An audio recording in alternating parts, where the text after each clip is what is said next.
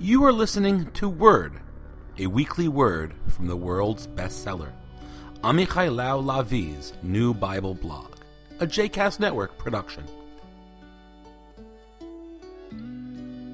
To subscribe to this blog, to read this blog, and to learn more about Amichai Lau-Lavie, please visit amichai.me. For more information about other JCast Network podcasts and blogs, please visit jcastnetwork.org. Here's the weekly word, another password to the riddles of our lives. My new bedroom opens to a balcony overlooking breathtaking views.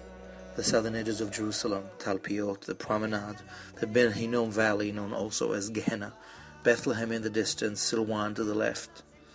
And snaking its way through the hillside, in cement, is the separation wall, clearly visible. And security or not, it's a scary scar. I say my bedroom and my view, aware of how absurdly temporary this rented reality is. And yet attachment and possession takes hold so fast. My hill, my homeland, my side of the bed, my side of the fence. This is mine, beyond the division, not.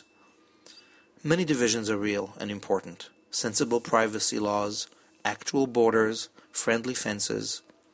But many of the walls that divide us are rooted in the illusion that more divides us than unites us. Here in Jerusalem, it's much more dramatic. The sense of what is mine and what is yours and all the either or, rarely peacefully ours, rarely and both. Divided we stand here, bleeding away. Dividing things up is an old human habit, as old as the flood. The word and the action shows up early in our history, right in this week's Torah text, Noah. It's the second segment of the year. But alongside the sighs, there's also a surprising ray of hope. First the sigh. We're post-flood, over the rainbow. Noah's 3 sons populate the earth. The names of fathers and sons are all listed. The nameless mothers are merely wombs. But the meaning of the men's names don't matter that much either, except for one, whose name receives an explanation. In Genesis 25:2, Noah's great-grandson, Peleg, son of Ever, whose name means divide, for in his lifetime the earth was divided. And just like that baby Peleg, divisions are born. In Peleg's lifetime, the Tower of Babel will be built and will topple, and all will scatter all over the world, no longer one, divided by walls, languages, translations, a world apart. The thing about Peleg, it doesn't just mean divide. In Hebrew, it's also the word for a brook or a small river. Some borders, perhaps, like water, are fluid, and some divisions and fences and fears can sometimes be erased. From my balcony, I look down on a long wooden beam, raised high, tied to a pole. It's a dormant divide. For 19 years, from 1948 and 1967, this precise spot is where the border between Jewish and Arab Jerusalem divided the city. I wouldn't have known it had someone not pointed it out. The two parts of this neighborhood, Abu Tor, are still pretty much divided, even though there's no border. Prosperity is not symmetrical, and there are tensions.